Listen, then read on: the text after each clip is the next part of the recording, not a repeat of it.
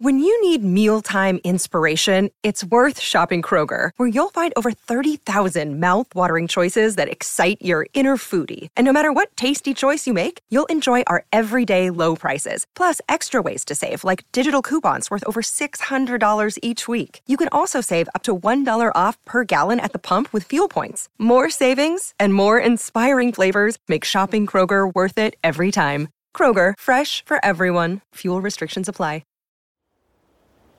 It is a warm, sunny day in 1708 on a small island off the coast of Chile.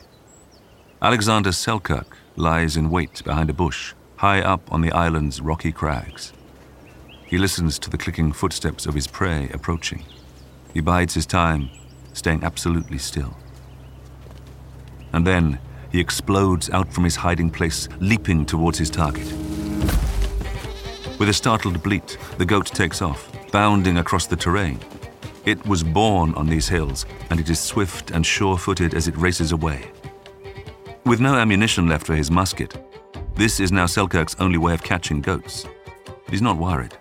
He is fitter and faster than he has ever been in his life, and, like the goat, he knows every rock, every foothold in this area. Selkirk runs hard, accelerating his pace. The distance between them begins to narrow, and the goat springs to the left and then the right in an effort to frustrate its pursuer. But Selkirk is wise to its ways and just as nimble. Tonight, he is confident he will eat well. He closes the gap, and the creature is almost within touching distance. One final effort, one last surge forwards, and then the goat stops dead in its tracks. It is the last thing Selkirk expects. Losing both coordination and balance, he careens straight into the creature and steels himself for a heavy landing on the hill. And then there is no hill. He has gone over the edge of a precipice. His legs scissor and his hands claw at emptiness. Somersaulting through the air, the fall seems to go on forever. When he lands, it's as if his whole body separates into 1,000 fragments with the impact. He cannot see or hear. His senses are overwhelmed by pain so intense that when he feels himself lose consciousness, he doesn't even fight. When he reawakens, he has no idea how much time has passed. He stares up at the heavens, but he's unsure whether or not to give thanks that he still lives. Lifting his head, he stares down at his body. It appears to be in one piece. He tries moving an arm and then a leg. Pain shoots up and down his whole frame. The worst of all is his back. What if he has broken his spine? He'll probably have to spend his last hours on Earth lying here, unable to fend off the wild creatures that will come to feast on him. Fending off despair, he lifts an arm again and slips a hand beneath his hip. He winces and finds wetness. As he withdraws his hand, he brings it into view. Warm blood trickles down his fingers and over his palm. And then he cries out, a long, primeval roar. But it is not a call for help. Alexander Selkirk has explored every inch of this island, and there is one thing he knows for certain. He is alone in this place, has been for years. No other human being will hear his cry.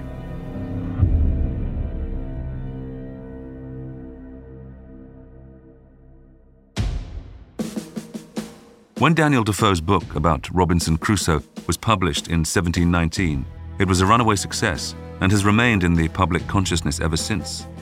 One of the most widely published books in history, it is said to be second only to the Bible in its number of translations. The story of a man's quest for inner peace, while coping with being stranded alone on an island, has been imitated and adapted countless times. But what is the truth behind this work of fiction? Who was the inspiration for Crusoe, one of the most well-known protagonists in literature? And what events led to this real-life sailor spending years of his life cut off from all human contact? I'm John Hopkins, and this is a short history of the real Robinson Crusoe.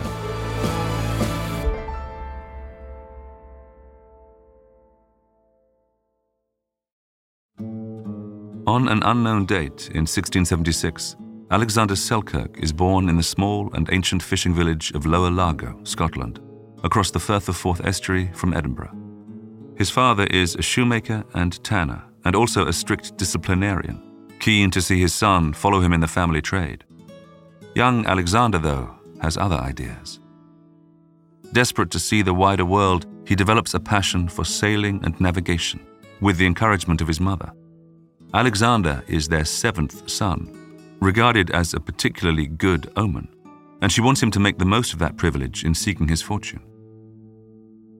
The divergence of views is a source of much friction between the parents, so much so that Selkirk's father even threatens to disinherit him. The warning is enough to keep him at home for the time being, but his resentment grows, and he becomes a rebellious youth. At the time of Selkirk's childhood, relations between Protestants and Catholics are strained.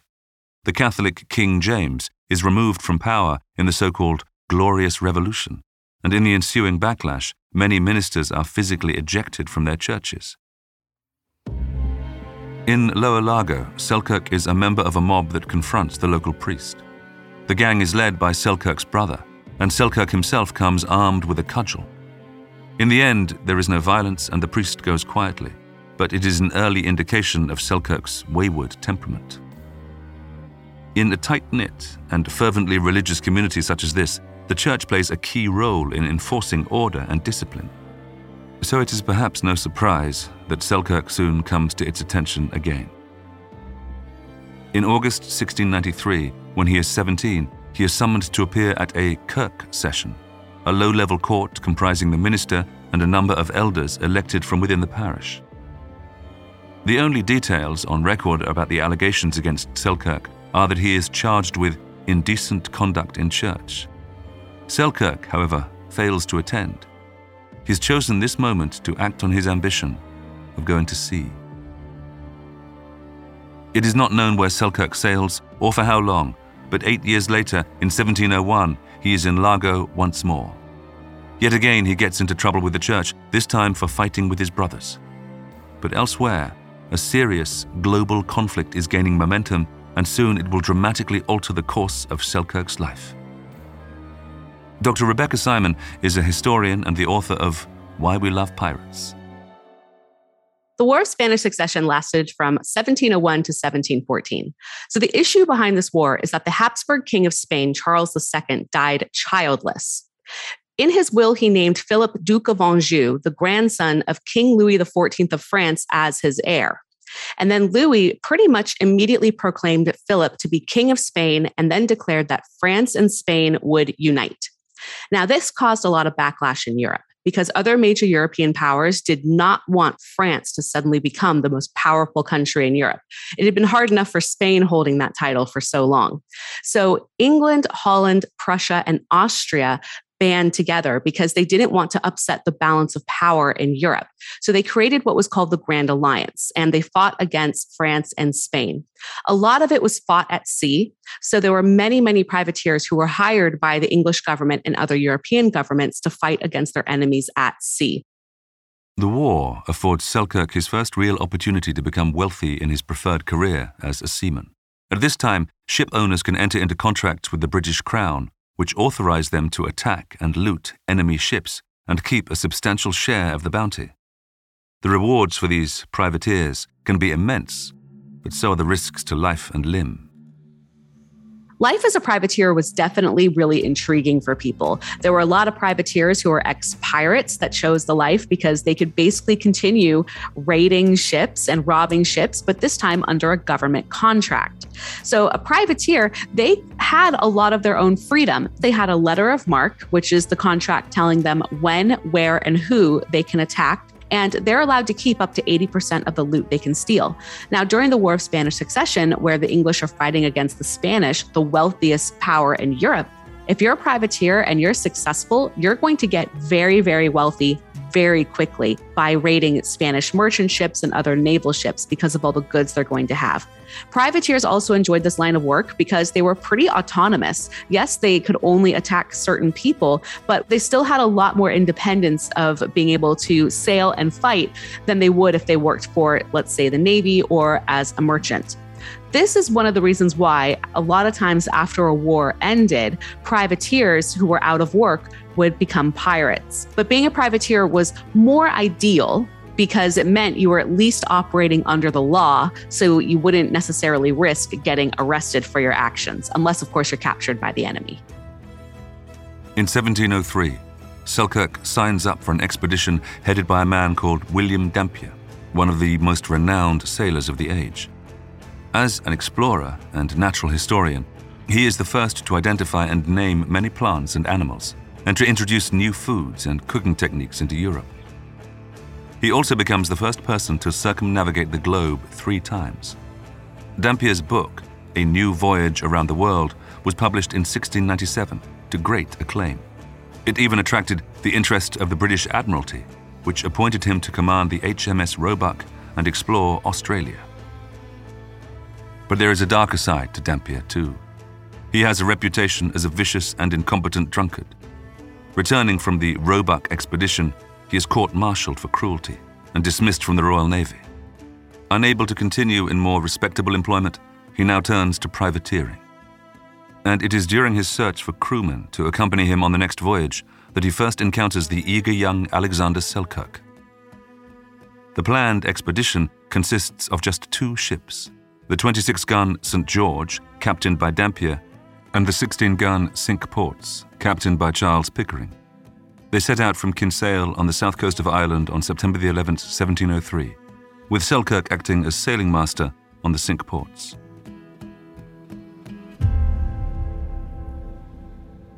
As a sailing master, Alexander Selkirk was in charge of all navigation duties above everything else. He was in charge of the maps. He was in charge of calculating the latitude and the longitude. He was in charge of knowing where they were supposed to go and what their next destination would be. This is a very, very high-ranking position because pretty much the survival of any expedition depends on the sailing master. Dampier's initial intention is to raid Spanish galleons returning from Buenos Aires. But when nothing comes of it, his men become frustrated and quarrelsome. On journeys like this, you're going to have a very diverse crew. Some might be convicts, some might not be, some will be high ranking, and they're going into, unfamiliar weather. They'll probably be hitting some doldrums here or there, storms, food shortages. So it is going to be an extremely high stress environment. Dampier decides to take the ships down the east coast of South America, but things become so heated among his crew that on at least 2 occasions, he leaves men stranded on islands.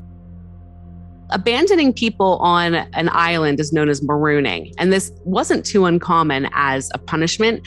It wasn't used very much, but people knew about it. And this was sort of a way to get somebody off your ship. You're going to give them a very minimal amount of supplies so they could survive for maybe a couple of weeks. But the idea is you get them off their ship without killing them. That way you're not going to be guilty of murder or you won't get in trouble. While the ships are off the coast of Brazil, there is a severe outbreak of scurvy on board the Cinque Ports. Among those who succumb is Captain Pickering. He is replaced by Thomas Stradling, who is only 21 years old.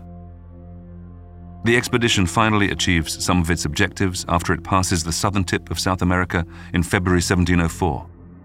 But even then, some of the men find Dampier's decisions questionable. They managed to capture a ship, a merchant ship called the Asunción.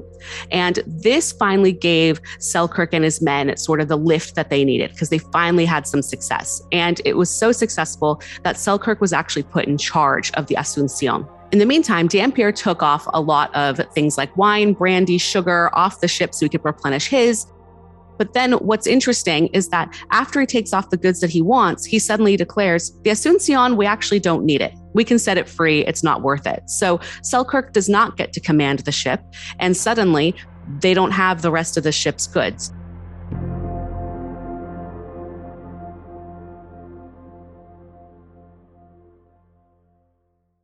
Another day is here and you're ready for it. What to wear? Check.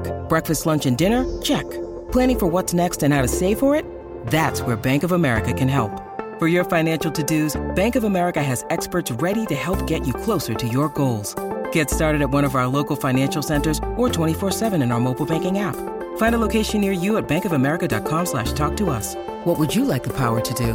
Mobile banking requires downloading the app and is only available for select devices. Message and data rates may apply. Bank of America NA, member FDIC. I'm historian Ruth Goodman, host of Noise's newest podcast, The Curious History of Your Home.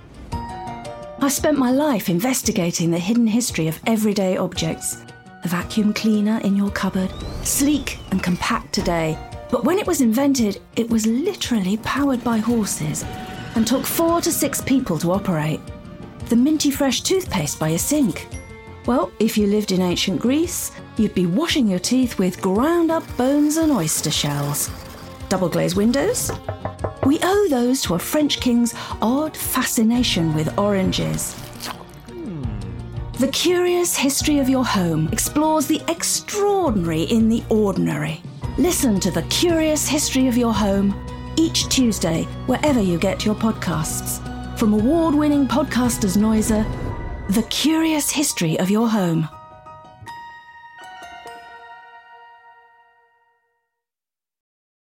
On May the 19th, 1704, Captain Stradling decides to part ways with Dampier, and the Cinque Ports sets off alone. In September, the ship stops for supplies at one of the islands of the Juan Fernandez archipelago. Known to the Spanish as Mas a Tierra, or Closer to Land in English, the island is 760 kilometers due west of the Chilean capital of Santiago. Some 48 square kilometers in area, it is an imposing sight, dominated by sheer volcanic mountains and steep valleys rather than sandy beaches. The uninhabited island offers fresh water, wood for repairs, and food in the form of fruit, vegetables, fish, and wild animals. On this occasion, however, making repairs seems the least of the young Stradling's concerns. This leads to an argument with Selkirk, who declares that he would rather remain on the island than risk further travel in a leaky vessel. Unfortunately for Selkirk, Stradling calls his bluff and leaves him there. Selkirk immediately regrets his impetuous statement and wades into the sea after the departing rowing boat, but Stradling refuses to accept him on board. He accuses him of mutiny and claims he needs to set an example to others who might dare defy him.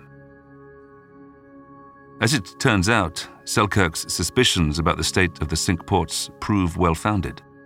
Soon after he is abandoned, she founders off the coast of what is now Colombia. Only Stradling and a small number of his crew survive, but they are captured by the Spanish and suffer horrendous imprisonment in Lima, Peru. But Selkirk has no way of knowing that. Alone on the island, his few possessions are a musket and some ammunition, a hatchet, a knife, a cooking pot, some bedding and clothes, and his Bible. At first, he remains close to the island's shoreline, convinced that his shipmates will return for him after teaching him such a harsh lesson. But days turn into weeks without a sign of rescue. He learns to catch spiny lobsters and other shellfish, then turns to slaughtering seals. He craves bread and salt, his food seeming bland without seasoning. But more importantly, he craves companionship.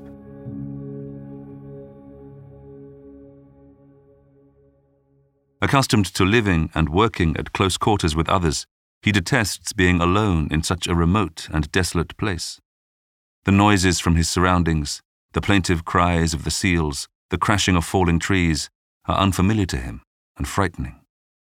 Between the loneliness, the fear, and the isolation, he becomes so desperate that he contemplates suicide.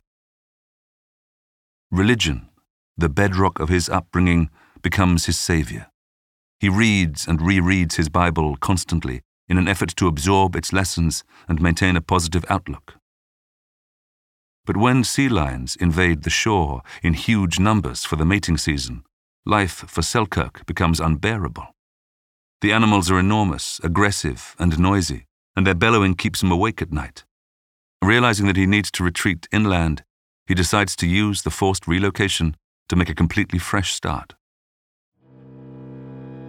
Once he is away from the baked, infertile sand, he is able to forage for fruit and wild vegetables. He shoots feral goats for meat. Accepting that he could be on this island for some time, and with winter approaching, he decides to build some accommodation. From the metal hoops of barrels washed up on the beach, he fashions new knives and other tools. With these, he cuts down pimento trees, which prove to be a godsend. Although classified as an evergreen shrub, they can reach 18 meters in height. He uses them to build 2 huts, one for sleeping and to act as his chapel, the other for cooking and eating. He thatches them both with a species of grass that grows taller than a man. When his new home is ready, Selkirk establishes a daily routine to keep himself occupied and preserve his mental health. This includes singing psalms, reading from the Bible, and saying his prayers. He even maintains a calendar, not only to keep track of the length of his stay on the island, but also so that he knows when the Sabbath falls each week. He builds fires with the pimento wood by rubbing 2 pieces together until it catches, and even uses it to create candles that give off a pleasant fragrance. For cooking, he fashions a spit from pimento wood and makes use of the tree's berries, also known as allspice or Jamaica pepper. His diet becomes extensive. When the ammunition for his musket begins to run low, he turns to catching the feral goats rather than shooting them and builds a pen to house them. Now he has a steady supply of milk and meat, and a safety net if he's unable to hunt because of illness or accident. He enjoys eating crayfish, some of which weigh up to 4 kilograms, again seasoned with pimento pepper. Accompanying vegetables include cabbage palm, radishes, watercress, and turnips. The skills he learned as a tanner when working with his father now stand him in good stead. When his own clothes wear out, he makes new ones from goat skin, sewing them together with an iron nail. He fashions a cap, a jacket, and short breeches. Eventually, he does away with shoes altogether, his feet having become toughened enough to manage without them. But still, he yearns for human contact, and he makes frequent trips to the shoreline to watch out for ships. And one day, it looks like his prayers are answered.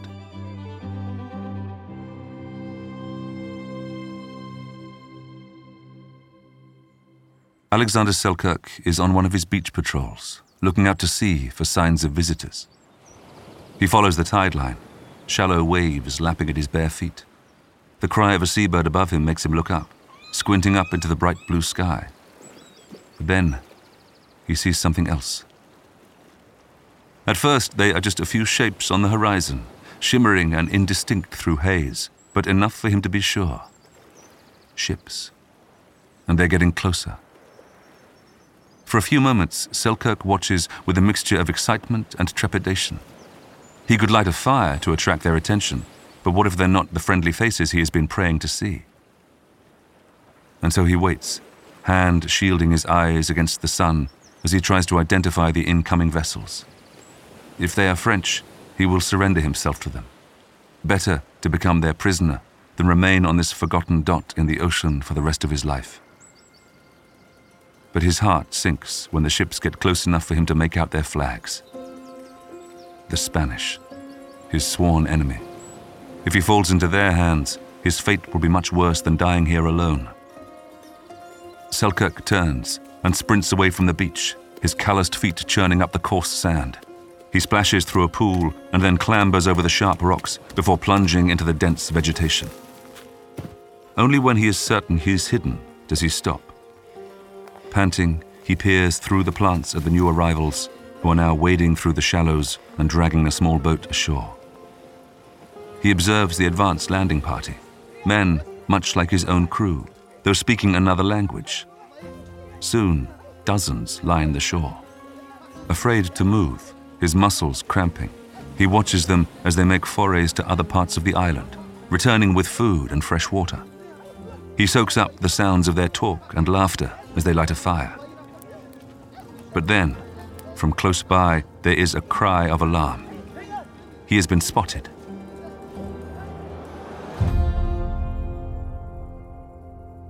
One of the Spaniards is pointing directly at his hiding place. Without wasting a second, he turns and runs. He's followed by first one man, then more, shouting to each other. A shot rings out and a musket ball strikes a tree in front of him, severing one of its limbs. His heart pounding, Selkirk picks out a little used root. Though he knows every root, branch, and obstacle, his only advantage is that those pursuing him do not. But there are several of them, and only one of him. Pausing to catch a breath beside a tree, he realizes he is cornered. The voices are all around him. As they get louder, he knows there's only one way to go now, and that is upwards. He quickly shins up the tree, climbing until he can go no higher, and then he peers down through the veil of leaves. 2 Spaniards are coming his way. They converge at the base of the tree, looking around them, exchanging angry words.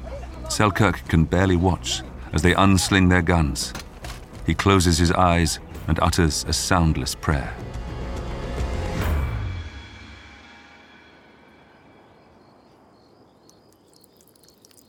He hears the sound of gushing fluid. Now he understands why the men have stopped here. It is only when the Spaniards have emptied their bladders and trudged off again that Selkirk dares to issue a sigh of relief. Many hours later, Selkirk comes out of hiding to investigate. He finds that the sailors have left the island, but that before doing so, they discovered his home. Most of his goats have been slaughtered.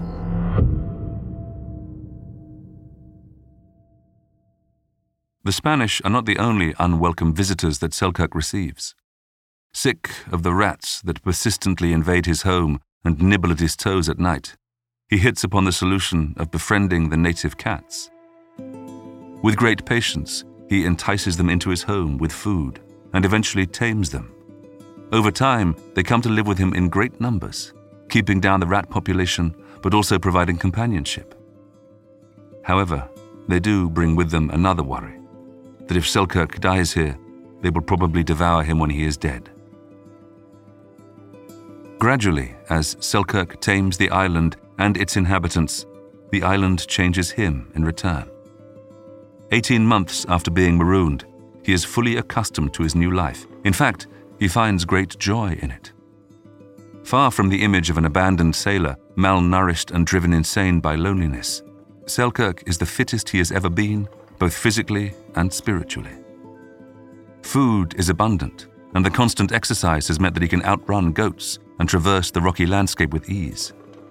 And above all, for the nourishment of his soul, he still has his Bible and the power of prayer.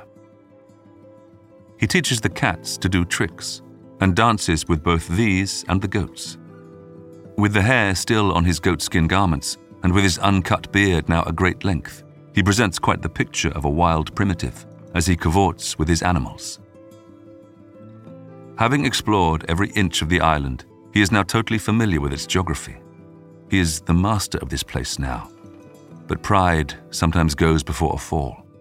On one occasion, when chasing down a goat, he plummets from a high precipice and believes at first that he has broken his back. In fact, he lands on the goat, which cushions his fall. Nonetheless, he is badly injured. Though he manages to drag himself back to his hut, he has to lie there in great pain for 10 days. But then, on the last day of January in 1709, Selkirk spots 2 ships out to sea. At first, he thinks they must be a figment of his imagination, but even when he is certain they are not a mirage, he remains cautious in case they are Spanish. When he finally makes out the English flags flying from the masts, he is overjoyed. As the daylight fades, he lights a fire to signal his presence and slaughters some goats for a welcoming feast. It's not until the following morning that a rowing boat is sent to shore, its occupants brandishing guns. Selkirk races towards them with a makeshift white flag formed from a piece of linen tied to a stick. While the onlookers stare at the feral-looking madman in astonishment, Selkirk is too full of emotion to find words. Laughing and crying, he embraces each of his visitors. The sailors tell Selkirk that they are crew members of an expedition consisting of 2 ships, the Duke and the Duchess. Their leader is a man called Woodes Rogers. But there's also a more familiar name among them, William Dampier, the very man who initially led Selkirk's fateful expedition.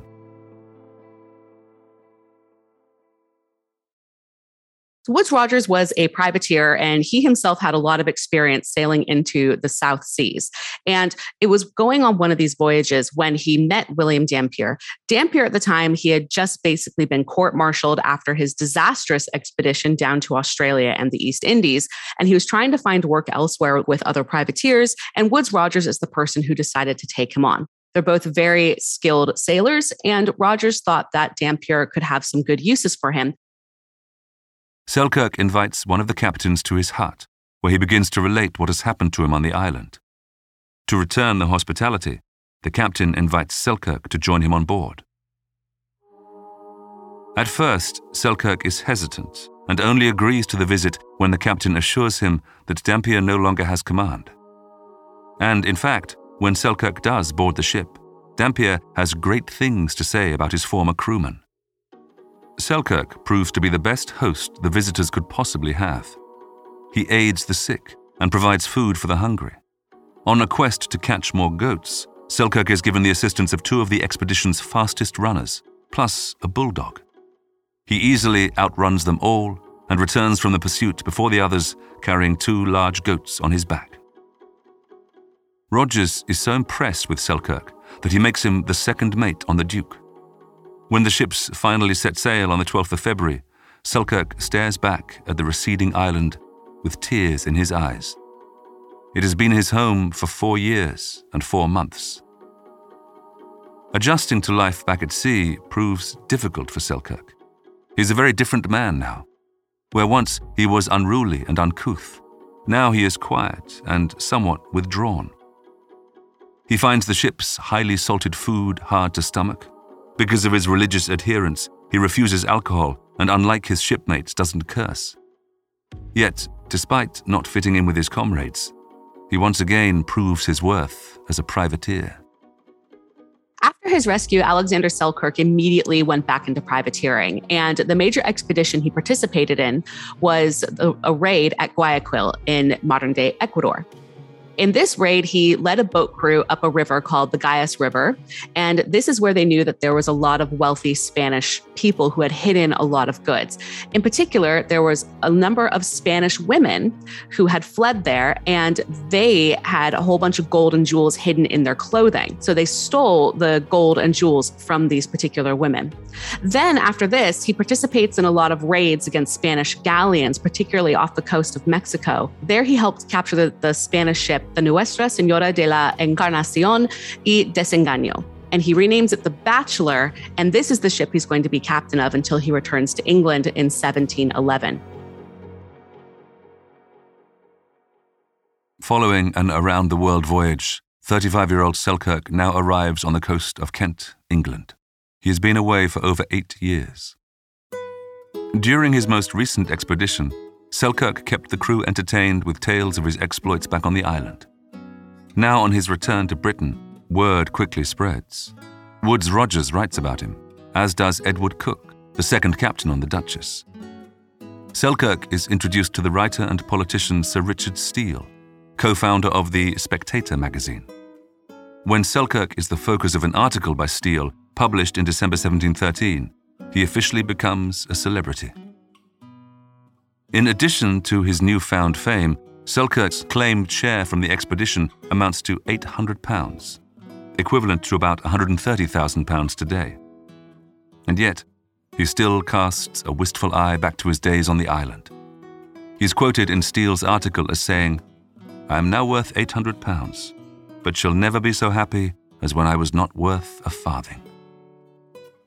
His melancholy hardly diminishes, even when he goes back to the family home in Lower Largo. When he first turns up at the house, there is nobody at home. It's a Sabbath day, so he goes to the church. As he enters, all eyes turn to him, but nobody recognizes the bearded man dressed so lavishly in fine clothing. He takes a pew at the back, and though at first it seemed even his own family don't recognize him, his mother keeps turning in his direction. Then, in the middle of the service, and much to the consternation of the other churchgoers, she suddenly leaps from her seat and rushes into his arms. Soon, though, she will learn that the man who has returned is not the same son who left her all those years ago.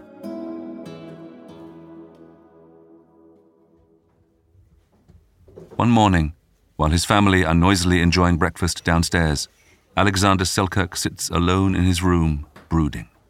He finds it difficult to spend much time with groups of other people now, even when they are his closest family. He enjoys playing with his brother's cats and teaching them the same tricks he taught the local animals back on the island. But though they respond well, sensing his affinity with them, he can't help missing the feline friends left behind. Now he heads downstairs and picks up the bag of food that his mother has put together for him. He opens the door to the modest cottage, steps outside, and takes a deep lungful of sea air. His walk is long and meandering. He takes his time, enjoying the sunshine and the cries of the seagulls, finishing with a climb up a steep hill. Bounding from rock to rock, as he did on his island, he comes to where he has hollowed out a small cave. Then he folds himself into this private place of sanctuary and sits cross-legged to eat his food. Maybe later he'll go out in his boat to catch some of the lobsters that remind him of the island's crayfish. Eventually he leaves his primitive dwelling and descends the hill. It is only when he reaches the edge of a field that he hears the singing. It is the most beautiful voice he has ever heard. He makes his way along the edge of the field, following the angelic sound. Crouching low behind a rocky outcrop, he locates the singer, a young woman picking wildflowers while tending a single cow. Though mesmerized by her song, the courage to approach her fails him. He leaves, but resolves to find her again. One day, he promises himself, he will talk to her.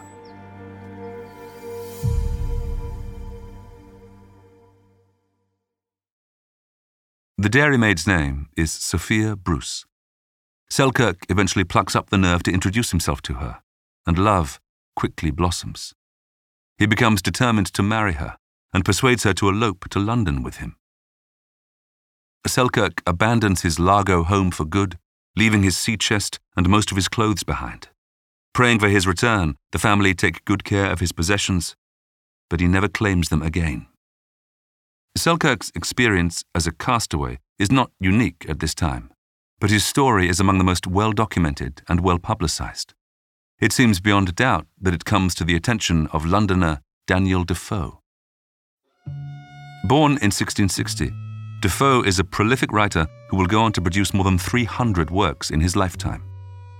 It is not known whether Defoe ever comes into personal contact with Selkirk, but he certainly meets Woodes Rogers. In his novel, Robinson Crusoe, destined to become his most successful, the influence of Selkirk's story is hard to dismiss. In the book, the fictional Crusoe is marooned not on the Juan Fernandez Islands, but 4,300 kilometers away in the Caribbean. He spends 28 years there, much longer than Selkirk's 4.5. However, the illustration on the front page of the book depicts Crusoe attired in the hairy goatskin cap, jacket and breeches that Selkirk wore. There are also many similarities between the two stories. Like Selkirk, Crusoe has cats as pets, catches and keeps goats, and fashions his own tools. But probably of most significance is Crusoe's spiritual story arc, in which his enforced isolation provokes him to turn to God and the Bible for solace and guidance.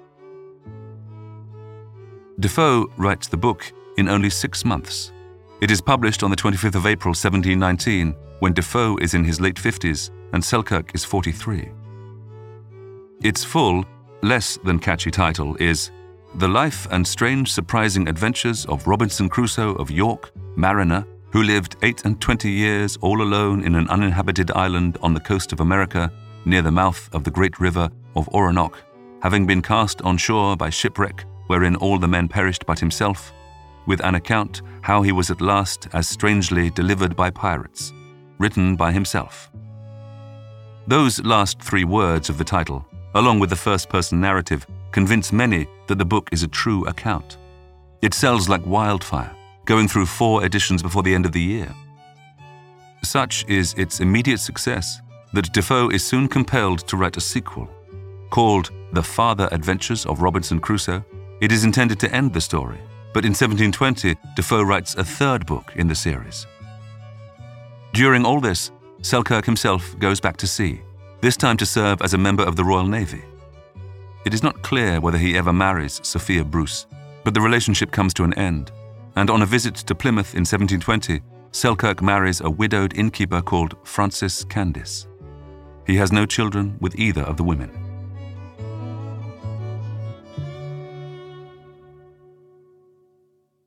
Ironically for Selkirk, given his previous existence as a privateer, his job with the Royal Navy is to enforce anti-piracy measures off the west coast of Africa.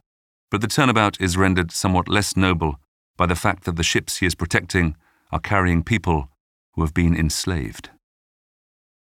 As an anti-piracy officer in the Royal Navy, Alexander Selkirk would be working a lot with the High Court of Admiralty. The High Court of Admiralty was the British maritime legal body. They were in charge of all things maritime, especially going after pirates in the 18th century. So Alexander Selkirk is stationed off the west coast of Africa. There is a lot of pirate activity happening here. These pirates in this region are often attacking slave ships, which are very, very wealthy ships. So Selkirk's job is to work with the Admiralty in order to hunt, capture, and arrest the pirates, put them into the custody of the High Court of Admiralty, where they're going to get shipped back to England, go on trial, and if found guilty, guarantee to hang publicly. It is while serving as a lieutenant on HMS Weymouth that Selkirk contracts yellow fever. The ship's log records that many dozens have died from the disease, often 3 or 4 per day. Yellow fever was a particular danger to sailors. It wasn't quite as common as malaria, but it was just as well known. If you're going to get yellow fever, the symptoms are going to be a fever, headache, nausea, vomiting, and then it also attacks the liver and can cause a massive infection, which will make you jaundiced, hence why it's called yellow fever. There's no cure for it, and the majority of people who would get yellow fever would die. Sometimes you might survive, but it was considered to be a very large danger for any sailor because any sort of medical care on a ship is going to be of lower quality. On December the 13th, 1721, a new entry is made in the ship's log. Took 3 Englishmen out of a Dutch ship, and at 8 p.m., Alexander Selkirk died. Receiving no special treatment, Selkirk's body is dumped overboard into the sea, thousands of miles from his Scottish home. He was 45 years old. By the end of the 19th century, Robinson Crusoe had been published in more editions and translations than any other book in the history of Western literature. Since then, it has firmly established itself as the paradigm for stories of men stranded alone. Even those who haven't read the book are likely to be familiar with the basics of its tale. Many will have fond memories of the 13-part television series, The Adventures of Robinson Crusoe, a French production broadcast repeatedly on British TV in the 1960s and 70s. The film Castaway, starring Tom Hanks, owes much to the novel. The influence of Defoe's book is also apparent in William Golding's Lord of the Flies and Andy Weir's The Martian. The book and film of The Swiss Family Robinson and the science fiction TV series Lost in Space feature shipwrecked families, both of which pay homage to Defoe's protagonist by sharing his surname. But though this fictional name is by far the more famous, that of Alexander Selkirk has not been forgotten. The 18th century poet William Cowper wrote a poem called The Solitude of Alexander Selkirk, which immortalized the phrase, "I am monarch of all I survey," a line referenced later by Dickens in the Pickwick Papers. Selkirk is also memorialized at his Scottish home of Lower Largo, where a statue of him has stood since 1885. It portrays him clad in goatskin and holding a musket while he scans the horizon for signs of rescue. But maybe Selkirk would be even happier to know that he has not been forgotten by the island that changed his life forever. In 1869, a bronze plaque dedicated to him was placed on Mas a Tierra. And although the island was renamed by the Chilean president in 1966 to become Robinson Crusoe Island, the largest of its neighbors in that archipelago was also renamed. Inhabited by feral goats and countless birds, not to mention a small community of permanent settlers, the place he once called home is now known as Alejandro Selkirk Island.